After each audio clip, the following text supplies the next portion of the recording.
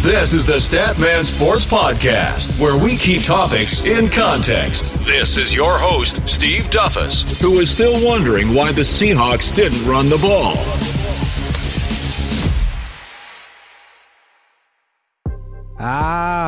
Welcome to another episode number 8 of the Statman Sports Podcast. This is your host, Steve Duffus, and today I'm not alone. I have a good friend of mine. I've known him for a long time. He's been my roommate in college, Omar Bourne. What is good, homie? My man, thank you for having me on the show. Been looking forward to this. It's gonna be great. Yeah, man. You know how it is. It's been a decade now that we've been talking about sports since we've known each other. Don't age me though. Don't age me.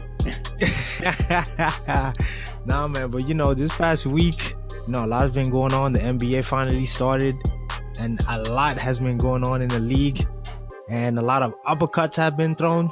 I know you've seen that. The Lakers have fight, but I think they have the wrong type of fight. I hear that, man. But before we continue, those of you who just tuned in for the first time, we want to thank you for showing your support. If you haven't subscribed, you can subscribe on iTunes, on Spotify, on TuneIn. All you have to do is search Statman Sports Podcast. And with no further ado, let's just get right into it in our segment of What Are You Talking About? Huh? What are you talking about, man? Woo! What? Bro, what are you talking about, man? So, Omar, let's just start with the NBA, right? Mm-hmm. Everyone's been talking about it. It happened Saturday night, but everyone is still talking about it. What went on in that Lakers-Rockets game, man? What was happening? Well, Brandon Ingram, first of all, it's kind of out of character for him because he seems very quiet and reserved. But he wasn't happy with the James Harden call. And that's the call that a lot of people aren't happy with. I think that he being James Harden, initiates contact every time down the floor. Everybody knew that was frustrating. Coming. It's frustrating. And so, I understand why Brandon Ingram was frustrated. That being said, you can't shove Harden. And then it just went from 0 to 100 really quickly. real quick. I was watching it live, and I saw when Brandon Ingram shoved James Harden, obviously. But then when the fight started between Rondo and Chris Paul, it happened so fast, so the cameras were like switching over to the fight. There was like a group of people. But when you saw the replay, Chris Paul said that Rondo spit in his face. Yeah. I didn't see it till like days later. I think like yesterday is when I saw it. Yesterday, you gotta see it on the super slow-mo. Exactly. I saw it with Rachel Nichols. She posted it on her Twitter account. And I saw when Rondo would like spit on him or attempted to spit on him. And I was just like, wow. Chris Paul initial reaction to me at that particular moment was the best reaction. But I'll tell you what though, you know me very well. If that was me, somebody spat in my face, I'm swinging. Like really swinging. Chris Paul poked him in the eye. I wouldn't do that either, but come on, man. If you spit on somebody, that's the utmost disrespect. Yeah, it was ultimate disrespect all around, from Rondo to Paul, from the spitting to the poking in the face. It's just ultimate disrespect all around. What was interesting, I don't know if you saw the Instagram comment, but Rondo came out and said, that everyone thinks Chris Paul's a nice guy, but he's not a good teammate. And then Big Baby Davis on Instagram said that he's played with both of them, and Chris Paul is not a good teammate. So I just thought that was an interesting tidbit. Big Baby Davis is getting involved now. Right. I saw this afternoon as well, and I was wondering about that. I'm like, Big Baby has been awfully quiet for the past couple of months. I'd even say the past year, even. Yeah. And it was quite interesting. It just let me know that I know where his affiliation is. I think he is there to the Celtics just because they won that championship in Boston. So he's like, you know what? But again, you never know. Chris Paul could seem like that guy. I mean, he does seem like a nice guy, but I don't think, Rondo would say that if he didn't really believe that. And Baby Davis wouldn't even tweet that if he actually didn't think that Chris Paul wasn't a good teammate. But Chris Paul seemed like that type of guy on the court, though. He looks like an instigator. I mean, even Paul Pierce came out afterward and said, he's not surprised by the scuffle between, or the fight, brawl, whatever you want to call it, kerfuffle between Chris Paul and Rondo. So, but my question to you is, what is up with your Lakers? They're 0-3. They're at the bottom of the West right now. It's only OKC and the Lakers that are winless in the West. Even the Kings, the lowly Kings, have a better record than the Lakers right now. So what's going on with your boys? I'll tell you what's going on with my boys right now. Okay, I'll start by giving you the positives, because they're little to me. All right, The positives are they got new faces, they got young legs. They still have a young coach. And the most obvious one, they have LeBron James, which happens to be the best basketball player in the world and has been for the past, I don't know, decade even, I'll say. That's the positive. Close to a decade. Mm-hmm. Yes, of course. Throwing Kobe Bryant, of course, in there. But those are the positive things that I see. They have young legs, so they can, if they have a good philosophy to do something on the offensive end and defensive end, they can produce it just because of those legs. And plus they have that veteran with LeBron, like I said. But now, this is my problem with the Lakers, okay? They played the Blazers, and CJ McCollum, Damian Lillard torched them. And what's that other guy's name? Stauskas? Nick Stauskas. Yep, Nick Stauskas. Had like a career night against the Lakers. And for the past couple of years, that's always been the case, man. Every time somebody plays the Lakers, and nobody has a career night. And that's my issue right now. The Lakers, as great as they are, committed to run the ball down the court and run the ball down everybody's throat. They're great at it. You can tell because they have young legs. They can run up and down the court for 48 minutes. But the problem is they're not coming back on defense at all. Yeah. Right now, like I was looking at some statistics, right? Because I'm all about the stats to validate what I'm saying. The Lakers right now are giving up the most points in the past 15 years in NBA history. Right now, yes, it's only 3 games, but they're allowing opponents to score 117.9 points a game. Yeah. 117 points, okay? And that to me is the biggest problem. They're leaving shooters wide open. They're not guarding the pick and roll well. And on top of that, to make matters worse, they're not a great free throw shooting team either. So even when they get to the basket and they get fouled, they're not making their free throws. But my biggest problem is right now that defensively they are not in place. And that's my issue. Like cliche says, championships are won by playing defense. Yeah, I mean, they have one of the... Right now, we're not doing that. Yeah, they have one of the worst defenses in the league right now. I mean, they scored 142 points against the Spurs and they lost. So that tells you everything that you need to know about them and playing defense. But, it's the NBA season. It's a marathon. It's not a sprint. It's only 3 games. They play the Suns next.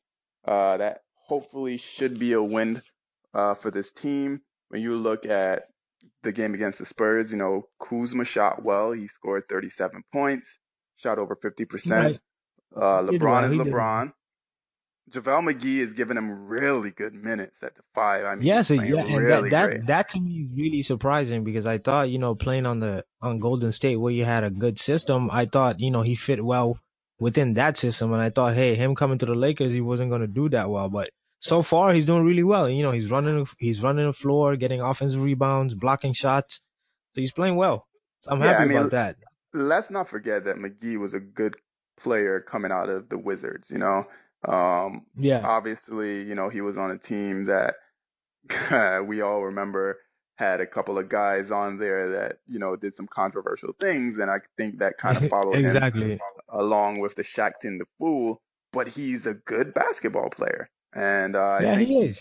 He's shown that in spurts with the Warriors over the past couple of years that he was there. And now he's showing it at the beginning of the season here with the Lakers. And they also the Lakers have Josh Hart. He's been playing great off the bench, and he's actually making a great case to be the starting two. So yes, I think that they have the pieces in place to be a playoff team in the West. yes. LeBron is LeBron. Yeah, I see them being a 6 seed. They could get as high as maybe 5. But they just got to get that first win, and I think they'll get it against the Suns on Wednesday, and we'll see where they go from there. Yeah, of course. I mean, I think everything you're saying is very, very valid, and I think it's true. But also I have to mention something that is lost in all of this. A lot of people, they don't necessarily look at advanced statistics, and I was one of those people to never pay attention to it. But now that I'm more into the podcast and talking about sports more, I had to dive into the numbers, and this is something quite interesting, right? In this season, again, it's only a sample size, just 1 week. Right now, the pace for the NBA is 101.8 in comparison to last year, which was 97.3.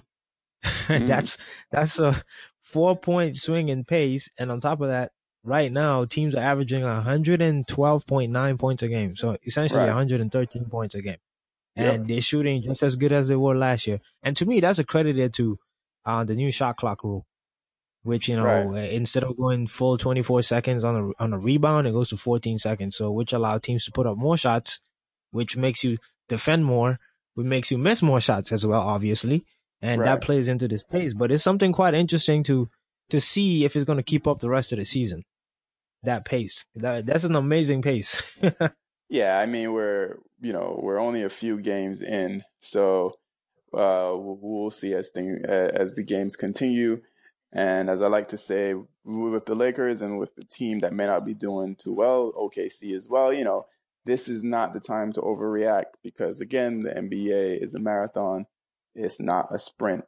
But speaking of overreacting, I want to talk about our way too early MVP awards here.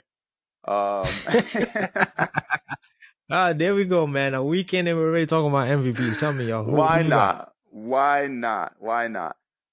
Steph Curry's been shooting lights out, close to 50% from 3, averaging 30.7 assists per game. However, yes, tell me. However, transitional phrase we like to say. I'm gonna go with the brow. That's gonna be my way too early MVP. Anthony Davis averaging 28.5 points, 13 rebounds, 7 assists, and 2.5 blocks a game. Granted, it's a small sample size, but you know what? He said that, he is one of the best. He said he's the best, offensively and defensively in the league. And right now, I can't argue against him. I mean, he's putting up the points, he's grabbing the rebounds, and he's blocking shots. So absolutely. I'm going to go with the that's brow. What he's been doing his entire career. Exactly. I'm going to go with the brow as my way too early MVP candidate. How about you? What you got? All right, let me see. I got here, in the top of my head, I'll tell you this.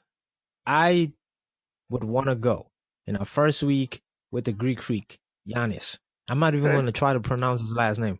But right now, he's averaging, 27, from the top of my head, 27.3 points a game, 16 rebounds, and 5.7 assists. And he's shooting 50% from the field. And he has a PER of 2. And they're unbeaten, yes. Milwaukee Bucks are unbeaten. And his PER is 21.6 right now. So it's ridiculously high. So pretty much that's telling you, just like in baseball, where they count the WAR, the players' effect on games and the outcome of games. Right now, Giannis is the tell-all, be-all for Milwaukee. Matter of fact, for the NBA. And I have him on my fantasy team. And I can see the numbers being produced on my fantasy team. So I think right now he's the early MVP candidate. 1 weekend, he's playing very well defensively, and Milwaukee look like a team to be reckoned with. Granted, like we talk about, it's only a week. Things are going to change. Teams are going to adapt. Way too early. Teams are going to adapt.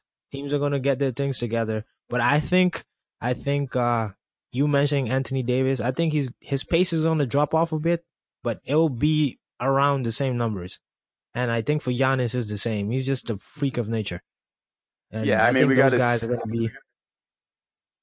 Yeah, we got to see how many games Davis actually gets in this year. You know, he goes down almost every year with injuries, nicks and that. So we'll see how many games he gets in. But he's my early front runner for MVP, my way too early MVP candidate. Yeah, and I have Giannis, man. So that's perfect, and it makes a segue into another topic, which is in the segment of I'm confused, and we'll be right back. That don't make any sense. I'm a little confused. So, as we just mentioned in our previous segment, we talk about these early MVP guys. We want to focus on another league, which is the NFL, Omar. And the early MVP in the NFL for me right now, I would say it has to be Patrick Mahomes. That's my guy. That's my bandwagon guy. My bandwagon guy. There we go. You always jumping on some sort of wagon, bro. Like, what is it? What is it about the Chiefs, man? What is First of all, I don't always jump on some type of a wagon. No. But the Chiefs have been playing really well. They've only lost one game so far. They're 6-1. Yep. We know that they lost to the Patriots, but that's a game that they could have easily won. My man, Patrick Mahomes, 22 touchdowns in 8 games, broke Kurt Warner's record of 21 touchdowns. So I like the Chiefs. I mean, they're a high-powered offense. Obviously, they have some injuries on defense. The defense may not be as good as the offense is, and we know how Andy Reid's teams are, I should say. They start this way every year, and they make it to the playoffs, and they're usually an early exit. But there's a new chief in town. I like Mahomes. I think he's obviously a mobile quarterback, young guy, so they're going to be growing pains. But I like these guys. And you know what?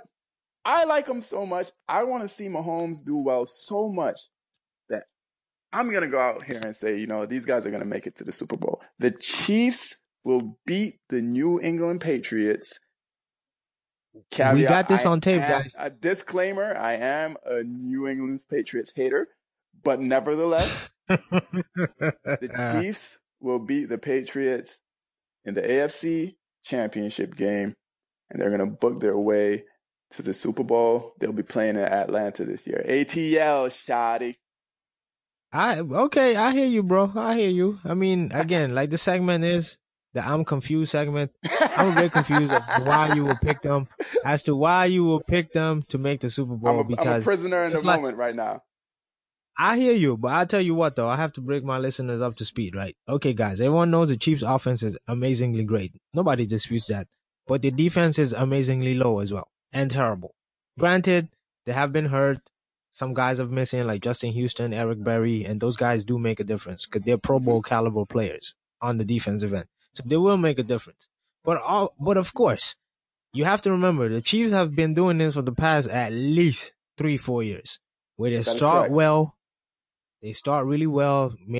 I think a couple seasons ago, they started 5-0, and another season started 4-0. They end up making the playoffs, and then they get bounced. But, like you said, Patrick Mahomes looks like the real deal. He reminds me sometimes of Aaron Rodgers running out the pocket with these throws, and young Brett Favre just taking chances down the field. And that's something that the Chiefs missed over the years. You had Alex Smith, but he was a check down guy. Just like this guy up in Dallas, what's his name? Dak? All they do is take check downs. But, my point here is the Chiefs are exciting. I get why you're riding that bandwagon. But at the same time, I'll take my cautions. I'll step back and wait to see what happens. But there's another guy I want to talk about, Tom Brady versus the Bears. I'll tell you why this confused me this week. Because the Bears, I happened to pick them to win this game, and easily, for one simple reason. Defense win championships. And right now, their defense is amazing. And they have the best defensive player by a mile on their team in Khalil Mack. And I can't understand And I'm still confused as to how they allowed the Patriots in Soldier Field to score 38 points on them. I just don't understand. I don't care if it's Tom Brady. The Bears are they're who we thought they were. They're who we thought they were. Yeah, we let them off the hook. I can't, man. I can't, bro. What is this, man? I don't understand. Like, I'm watching this game, right? Like, I was flipping back and forth through NFL Red Zone, right? And I'm watching this game, and I'm saying to myself, like, okay, the Patriots score, then the Bears stop them. Then they score, then the Bears come back, get a defensive stop, then they score again. But for some reason, they was just gassed at the end of the game. And some part of me, because I really don't like New England. Disclaimer, I didn't pick the Bears because I don't like New England. I picked the Bears because their defense is that good. And I didn't think the Patriots, minus Gronk, mind you, put up 38 on the Bears. Well, I mean, again, Brady as a Packer fan, yes, Brady's Brady, but as a Packer fan, I'm happy because, yes, they lost. We're number 1 in the division right now, even though we had a bye week. But it still confuses me. Like, okay, I don't get it, man. Explain to me, Omar, what's up with that? I mean, as I said, look, Brady's going to be Brady. You can't get out. You can't get into a shootout with those guys because you know they're going to win, and they're going to find ways to beat you, even without Gronk. A lot of people want to talk about Gronk not being in, but I mean, we've seen this now for the past few years where the Patriots play big games and win without Gronk being there. Belichick is going to have these guys prepared. They're going to come in, and they're going to do what they're supposed to do. And again, they did it against the Bears on Sunday. I'm not surprised by it. Yeah, the Bears have Khalil Mack. They have a great defense. But you're talking about Tom Brady. You're talking about Bill Belichick. These guys find ways to win, and they did it again on Sunday. And they sure did. And speaking of winning, I want to talk about another team that possibly could have won and should have won, but they didn't. You remember that 9:30 game on Sunday morning between the Chargers and the Titans? The good old English game. Please tell our listeners what confused us about that. Let's just fast forward to the end of the game. Okay, that last drive. Just tell them what happened. Curious play call in here by Mike Vrabel, the head coach of the Tennessee Titans.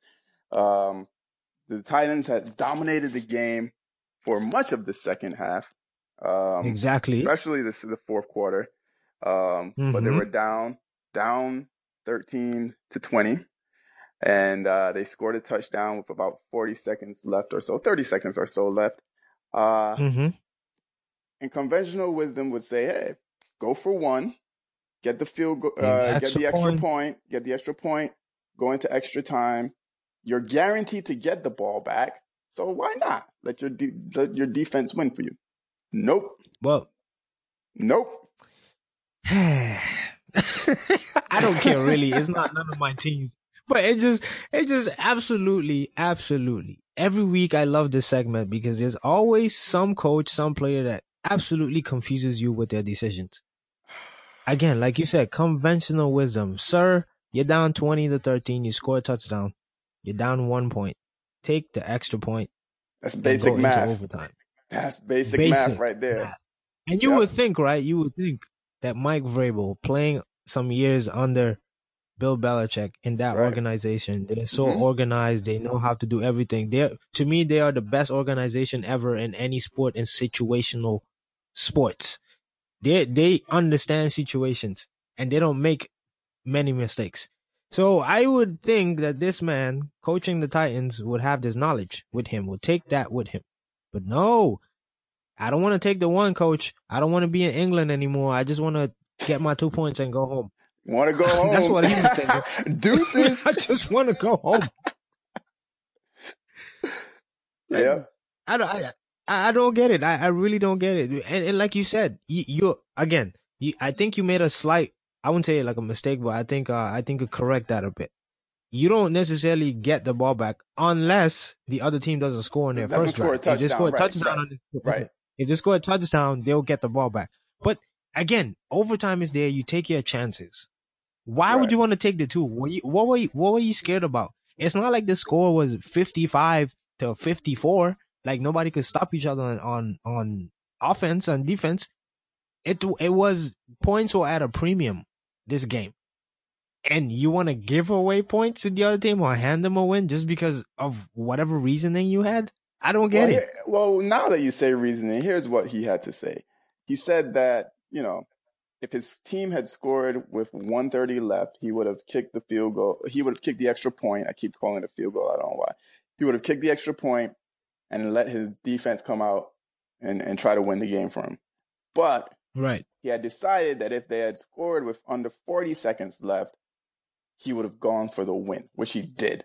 Which, insert confused face meme here, because I don't get it. I don't get it. I don't get it. But you know what? That's why he gets paid the big bucks, not me. I guess he was channeling his inner Herm Edwards. You play to win the game. The game. That's right. That was one of the best sound bites ever. That was one of the best sound bites I've ever heard in my life, man. You play to win the game. But in this case, Mike Vrabel, you didn't win the game. Nope. And if I was a GM and I was the owner of this team, I'd call you in on whenever they got back. What, Monday, Tuesday? I would have called you in my office and be like, homie, what's really good? Because again, the NFL is not like the NBA where you play 82 games. You don't have games to throw away. Okay? Every game counts. And this one, in my opinion, was literally a thrown away game. I'm not saying they could have won the game if they went to overtime because we don't know that. And you got to give yourself a chance. You got to give yourself a chance. Just give yourself a chance. And that's pretty much exactly. And that's pretty much what went on this week in the NFL.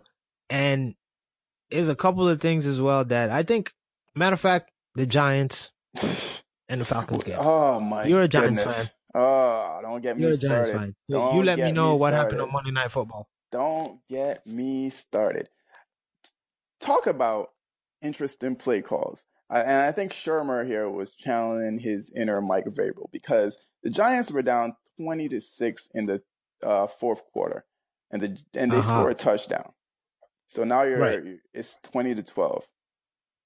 Pat Shermer, let's kick the extra point, make it 20-13, and you're down one touchdown. Nope. He saw what happened on Sunday, and he was like, you know what? I'm going to try to do this for my boy Mike. That's the only thing I could think of because I don't understand it. My man goes for 2. I don't know what's going on with these guys and wanting to go for 2 points. I just don't get it. Obviously, they missed, but it doesn't end there. What? Now the Giants, the Falcons come down. They score a field goal. They're up 23-12. The Giants, I want to say they score a touchdown and they went for 2 points. I can't remember. They're going for a touchdown to try to make it 23-18. Right. And they waste valuable time on quarterback sneaking on the 1 yard line. As usual. Because the Giants don't have situational awareness. 2 quarterback sneaks, 2 failed attempts. The clock runs out. They finally get the touchdown with 5 seconds left on a throw to Odell Beckham Jr. With perfect footwork, by the way. I don't understand what these guys are doing. I'll tell you what it is, man. I'll tell you what it is, because today I'm full of jokes. I think Pat Shermer thought he had Cam Newton sitting at quarterback. That's what I think he thought he did. Because, how do you pull off 2 quarterback sneaks and fail on both of them? You wasted a minute. Literally you wasted a minute. Yep. And in the NFL, minutes are valuable. And if, for those of you who are listening, if you don't think a minute's a long time, just ask the San Francisco 49ers last week what Aaron Rodgers did to them in 34 seconds. Yep. He went from the 10-yard line all the way to the 20-yard line on the other end of the field. Yeah. That's how valuable 34 seconds are. This man wasted 2 quarterback sneaks and wasted a whole minute. They deserve to lose that game. Yeah, I mean, they just deserve to lose that game, and it confused me too as to how they go about situational football in New York. You know what? The Giants are 1-6. The season is over. There's no need to win any more games going forward. I don't want to see them coming out trying to beat Washington next week. No. It's over. What are you trying to say? You saying to tank it so you can get a number 1 pick? That's what you're saying? I'm just saying that that's the smartest thing to do right now because there's nothing to play for in terms of trying to make the playoffs. And I know the numbers may say that they may still have a shot because the division is so bad this year. I mean, you only have the Redskins at 4-2, but you can't try to win games now. You know, I would just I will just try to get as high of a draft pick as possible, the number 1 pick, to be honest with you, and take it from there. I will say a lot of people want to blame Eli. Eli is not a mobile quarterback. We know that. The game has kind of left Eli behind, you know, because you need a mobile quarterback now in this day and age. You do. But you also need a good offensive line. Exactly. And this is not all on Eli. I mean, they haven't been protecting Eli for the last 5 years or so. I mean, the guy is rushed. He's immobile and he has no time to throw the ball. This is not all on Eli. There's a lot of it. Some of it is there. Some people may say a lot of it, but it's not all on him. Giants need an O-line and they need a mobile quarterback. Thank you, Eli, for what you've done for us for the 2 Super Bowls. But I think the Giants have to seriously consider moving in another direction at the end of the season, if not before. And here's a fun stat for you and for our listeners. Since the Miami boat trip 2 seasons ago. That infamous boat trip before the Green Bay playoff game, huh? Yeah. Our listeners will get that. Our listeners will get that. Yeah. The Giants are... For those who don't know, Trey Songz was on that boat trip. Exactly. The Giants are 4-20. 4-20 since that boat trip. 4-20, man. That sound like a noob trying to play Call of Duty for the first time. Like you get 4 kills and 20 deaths. What that sounds like to me. Yeah, that's no awful, hanging man. out. No hanging out with Trey Songz. That's the lesson. None of that, man. Hey, but that's a interesting stat, man. And that segue into our segment, which is called the Stat of the Day.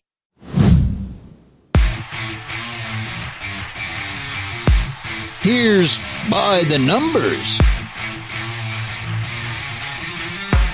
This is your Stats of the Day. So Stat of the Day, Omar. Here we are for this week version. And the number this week is 0. So you might wonder where that 0 comes from. I'm going to tell you right now. The Los Angeles Dodgers play the Boston Red Sox. Mm-hmm. You're a Yankee fan, so I know you hate the Red Sox. Guess what? This is a very interesting stat, all right? Clayton Kershaw pitches game 1. That's right. Okay? And Clayton never pitched at Fenway Park. 0 times has he pitched at Fenway Park. He's never, ever pitched there. But there's one guy in the lineup for the Red Sox that he has faced. That's JD Martinez. And let me tell you what JD Martinez numbers are against Clayton Kershaw. All right? He has a 1.591 OPS within 11 at-bats, 17 plate appearances, and he's batting .455 lifetime against Kershaw. That's not good for Kershaw. It's not good for Kershaw. At all. It's not good for the Dodgers. It's not good whatsoever. And watching the Red Sox the entire playoffs, all I have to say to everyone else, I think I'm going to make a very bold prediction. And I've been right almost the entire playoffs, except for my Chicago Cubs, obviously. But the Red Sox can possibly sweep the Dodgers. Wow. For the simple fact that their 1 through 9 are hitters.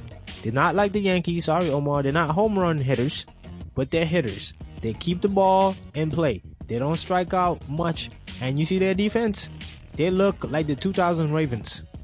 Okay, that's what they look like with Mookie Betts out there in right field. That team is amazing, and I think that they are going to toy with the Dodgers. That's what I believe. Because look what they just did to the second best or third best offense in baseball with the Houston Astros. They destroyed them. Yeah. They made them look like a AAA team. Yeah, well, I wouldn't go that far as to say they made them look like a AAA team, but they definitely dominated the Astros. And the Dodgers are in no way, shape, or form as good as the Astros, and dare I say as good as the Yankees either. That again, the Red Sox beat in 4 games. So I don't necessarily disagree with you as much as it pains me as a New York fan. I am not going to be surprised if the Red Sox win the World Series this year. I'll be more surprised if the Dodgers beat them. Do I want to say the Dodgers in 7? I'm inclined to want to do that, but I just don't see the Dodgers winning this World Series. Yeah, I mean, that's what it is, and you're right. I think the Red Sox, they'll win easily, like I said. It might not be a sweep. I said maybe, but I think they're going to win easily. But the one interesting thing about it, I think the one win the Dodgers can get is against, what's his guy's name? Davis Price. Because he's been awful, man. What's his record? Like 1-10 in his last 11 postseason starts? I will say that he pitched really well last go around, but you're right. I mean, if there's anyone that you want to get after and get after early, it's going to be David Price. And hey, if Chris Sale is not 100%, the Dodgers might be able to get after him early as well. So do the Dodgers have a shot? Yes, they have a legitimate shot of upsetting the Red Sox. But there's a lot that would have to go right for the Dodgers, and a lot that might have to go wrong for the Red Sox in order for that to happen. Absolutely. And that was our stat of the day, guys. Keep it in context, Billy. Tell the whole story.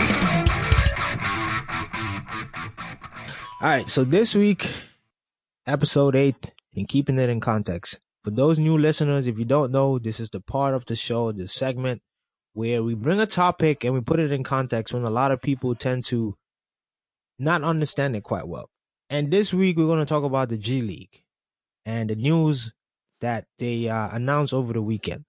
The G League is now going to allow high school players to get paid $125,000 a year. 125 G's. 125 G's to get an opportunity to make it into the NBA. Now, why do we need to keep this topic in context? Because for those of you who have not been paying attention, if you haven't, I think you've been living under a rock. For a lot of years now, for a lot of decades, people have had a gripe with the NCAA that they're not paying their athletes. And they're misusing their athletes by using their name. The players can't make money off their own name, but the schools are making millions and millions of dollars. But now the G League, in my opinion, Omar, have changed the game by now allowing the top prospects in high school to get this opportunity to skip college and just go to the G League and see if they can make it to the NBA. What do you think about that? Look, I mean, opportunity is great, and it's always good when you can have the opportunity to make money. And so for these top prospects coming out of high school, they have the choice of going to the G League where they can make $125,000 a year, or going to the NBA where they can play college ball. They're not going to get any endorsements in college. They're not going to make any money.